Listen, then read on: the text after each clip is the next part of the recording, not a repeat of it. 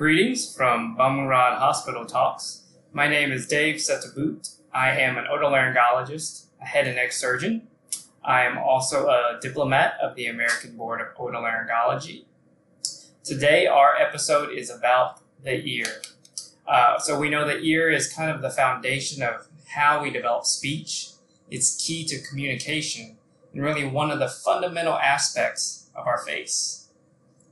I'm going to break it into a couple separate sections today. So the first, we're going to look at the role in child development and hearing. All births here at Bumrungrad International Hospital follow current recommendations with regards to hearing assessment at birth.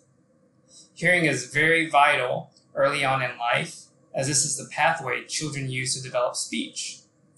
There are many ways that we can check hearing in little babies. The most frequently used and simple method is basically a reflex test that we can use with almost immediate results.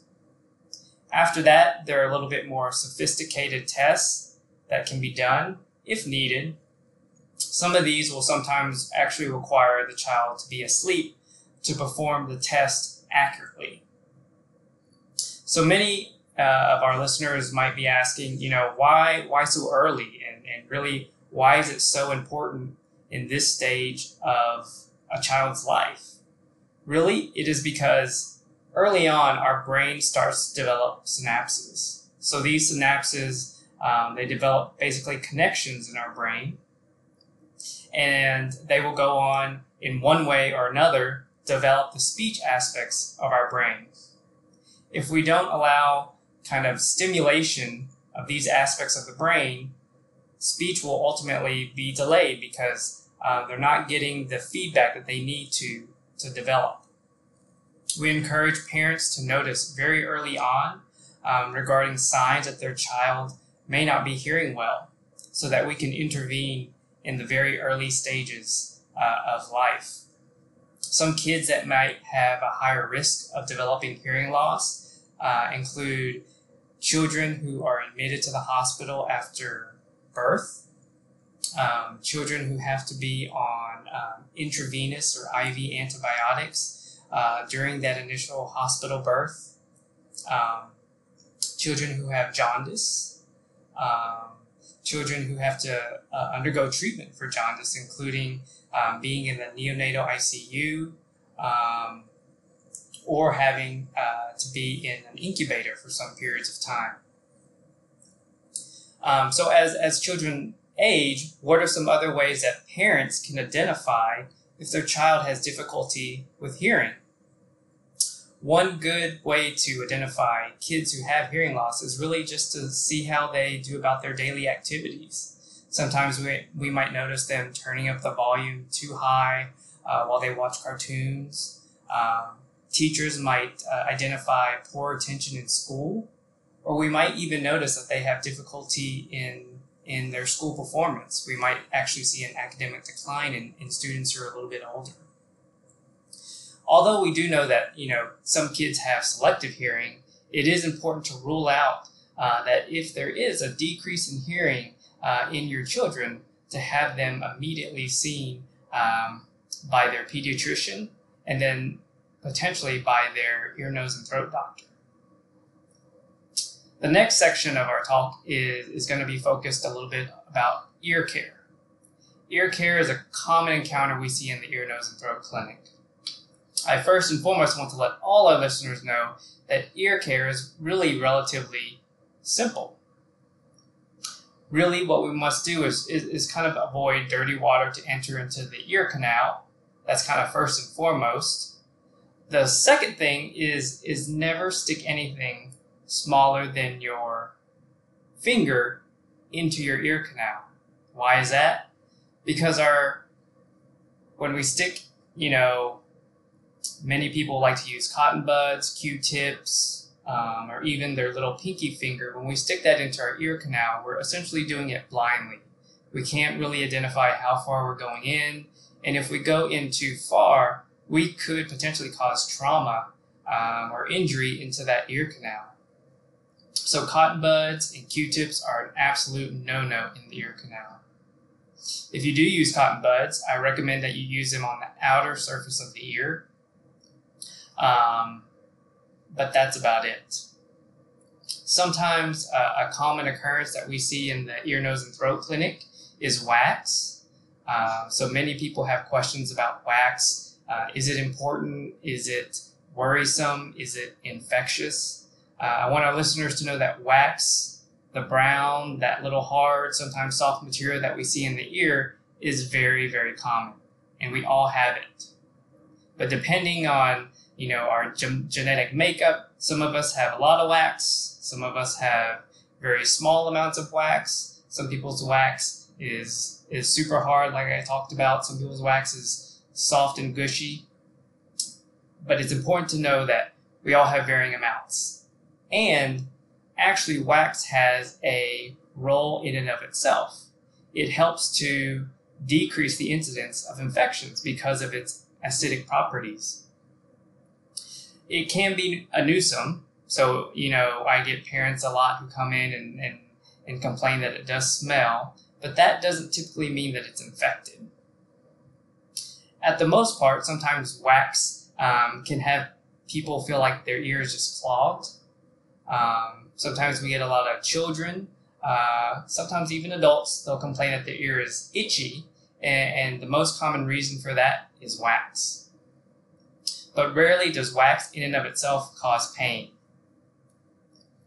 The blockage that can occur with wax can be annoying to some patients, and it can sometimes block the ability of doctors to see inside the middle ear, which is behind the eardrum. If we have difficulty seeing behind the wax, that can make it difficult to diagnose ear infections. So in those situations, we will typically recommend that you have to have the wax cleaned out. I'll go into that a little bit later when we talk about ear infections in general. So how do we clean out this wax? So really wax, there are two main ways that we can go about cleaning out wax. The first one is, if you see your otolaryngologist, your ENT head and neck surgeon, we have lots of nice microscopes. We have suction devices. We have little graspers that we can kind of clean out the ear canal in a very kind of monitored and visual setting, which makes it very safe because we can see all the structures that we need to be aware of so nothing gets hurt or damaged. Another way that is an option definitely for sometimes for smaller children or for our patients who don't feel comfortable having the physician kind of dig around in their ear, is you can have prescribed by your physician some eardrops. These eardrops, which are called otic drops, have been used for ages. Sometimes people talked about using oil, but nowadays they actually make a solution which actually helps the wax to kind of soften a bit. So sometimes in those situations, we recommend patients use it for about a week, twice daily, and what it does, it softens it a bit, and sometimes will allow the wax to kind of fall out on its own. The next section that we're going to talk about is ear infections. So the common medical terminology that parents and patients sometimes hear about is otitis media. When we talk about otitis media, that's the most common ear infection that we see. Otitis media comes from the translation being infection in the middle ear. So to get to that, let me kind of discuss a little bit about the anatomy of the ear first. When we talk about the ear, we usually divide it into three main parts. We have the outer ear, which includes the ear canal, the auricle. The auricle basically is your earlobe and the physical ear in and of itself. On the outside that we see that people pierce their ear, etc. The middle ear, which is behind your eardrum, also known as the tympanic membrane, is the second part. And then the last part is the inner ear. When we talk about ear infections, usually we're referring to the middle ear. The reason being is that the middle ear is a space that connects the back part of the nose via a tube called the eustachian tube and has a higher incidence of infections. So otitis media, or middle ear infections, usually occur more so in kids than in adults. So the question is why? The reason is the eustachian tube, which is this long tube that connects the back of the nose to the middle ear, is relatively more horizontal in newborns, infants, and toddlers. And once we grow older, usually around the age of 7, that eustachian tube will start to angle. So once it angles, it kind of angles from, if you think about the middle ear angling down towards the middle of your nose, you kind of can see that angle come down. And what it allows is better drainage. So with better drainage, we kind of decrease the incidence of ear infections. So that's the main reason we don't really see ear infections in adults, and we see less ear infections in older children after the age of 7. We get a lot of parents that come in and ask, how did they get this ear infection?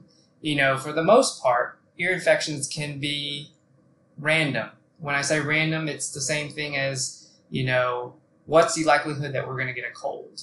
What's the likelihood that we're going to get a sore throat?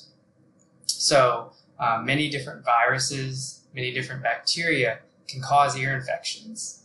Sometimes if a child might have an upper respiratory tract infection or they might have a cold, that can later on develop into an ear infection. However, there are some important things to know that we as parents and patients can do ahead of time in a preventative way to prevent ear infections. We know that infants who drink breast milk have a lower incidence than those who use formula.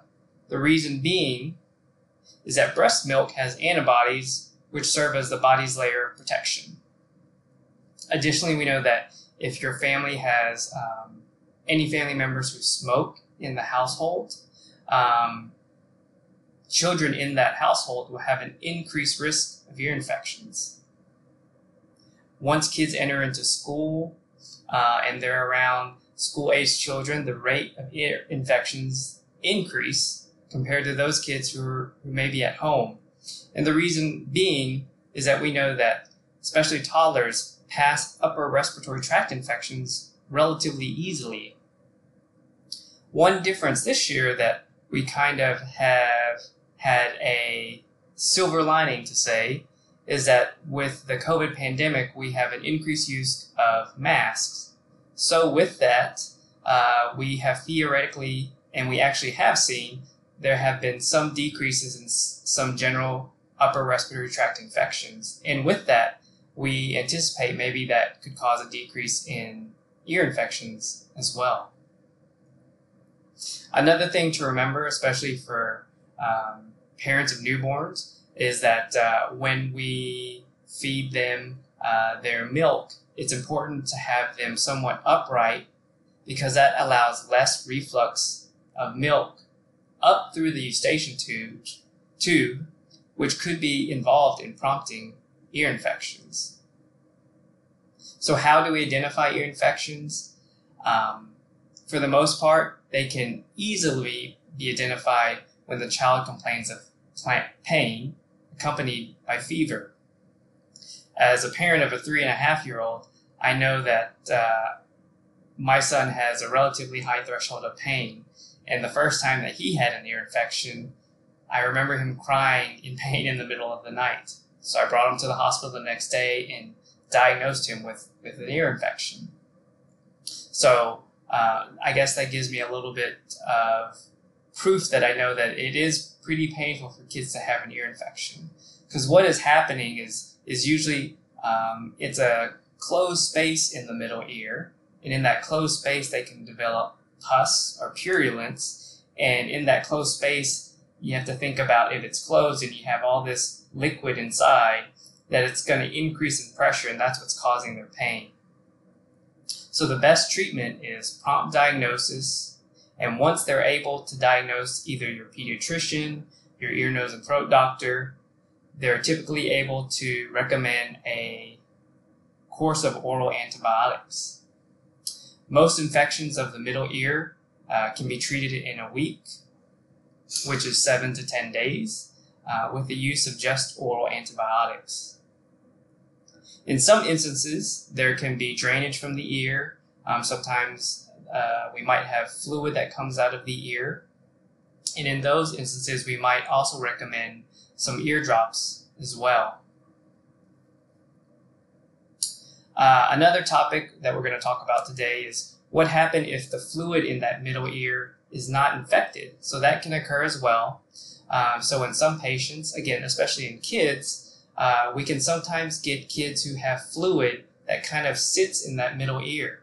They don't have an infection, they don't complain of pain, they don't have a fever, but what we end up finding out is that they have a decrease in hearing. So it might just feel like their ear is clogged. We're typically able to diagnose this with an audiogram, which tests our hearing, and then we do what's called a tympanogram, which basically tests whether or not there's fluid in the middle ear. Once we're able to test that there is actually fluid in the middle ear, we correlate that to their hearing. So we get, as I previously said, an audiogram, and that's able to detect if there is any hearing loss. If there is hearing loss, sometimes the best recommendation, especially in kids, is to actually have that fluid drained out. Because having that fluid drained out will automatically improve that child's hearing. Okay, so now on to the next type of infection that we're going to talk about is infections of the ear canal. So these infections also can cause significant pain, but we're going to see these more so in adults than we do so in kids. We see this in a lot of patients who like to swim a lot. The technical term for infections of the ear canal is otitis externa. Typically, we treat it with topical antibiotic drops. In some cases, in very severe cases, the ear canal can become very, very swollen. In those cases, we will sometimes suggest putting a cotton packing in so that we can assure that the drops that we prescribe to the patient actually get down all the way through the canal. Because really, it's important to remember that if ear drops, once we put them in the ear canal, if we, don't lay on our side for enough amount of time, if we just, stand up, go about our daily business, and the fluid or the medicine ends up coming out of the ear canal, we kind of lose the benefit of what it's meant to do. So patients with otitis externa, it's very important that we get that medicine all the way through the canal. We know that otitis externa, or infections of the external ear canal, can be very severe in patients with diabetes or who have other immunodeficient diseases. The last part of our section that we are going to be talking about today is really the aesthetic part of the ear. So we all know that apart from being an important part of our hearing, our communication, our development in speech, that the ear in and of itself is a focal point of the face. So we have many patients who might have more prominent ears than they might enjoy or they might like.